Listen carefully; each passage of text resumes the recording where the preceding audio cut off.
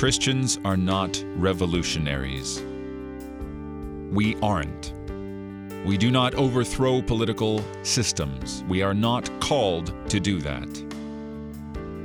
In fact, if both Peter and Paul can agree on something like this, we ought to pay attention to it. Paul writes in Romans 13, "Let every person be subject to the governing authorities, for there is no authority except from God, and those that exist have been instituted by God." And Peter writes, "Be subject for the Lord's sake to every human institution, whether it be to the emperor as supreme, or to governors as sent by him to punish those who do evil and to praise those who do good." It is not a Christian's place to overthrow a government. Yes, in America, Christians obey the law by participating in government. We're not called to abstain from government. We are free to participate.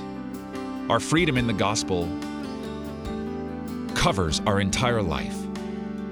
We are free to obey the rulers, unless they command us to transgress God's law, because we cannot and will not renounce Christ. We must obey God rather than men. You're listening to Oratio, part of your morning drive for the soul, here on Worldwide KFUO, Christ for you, anytime, anywhere.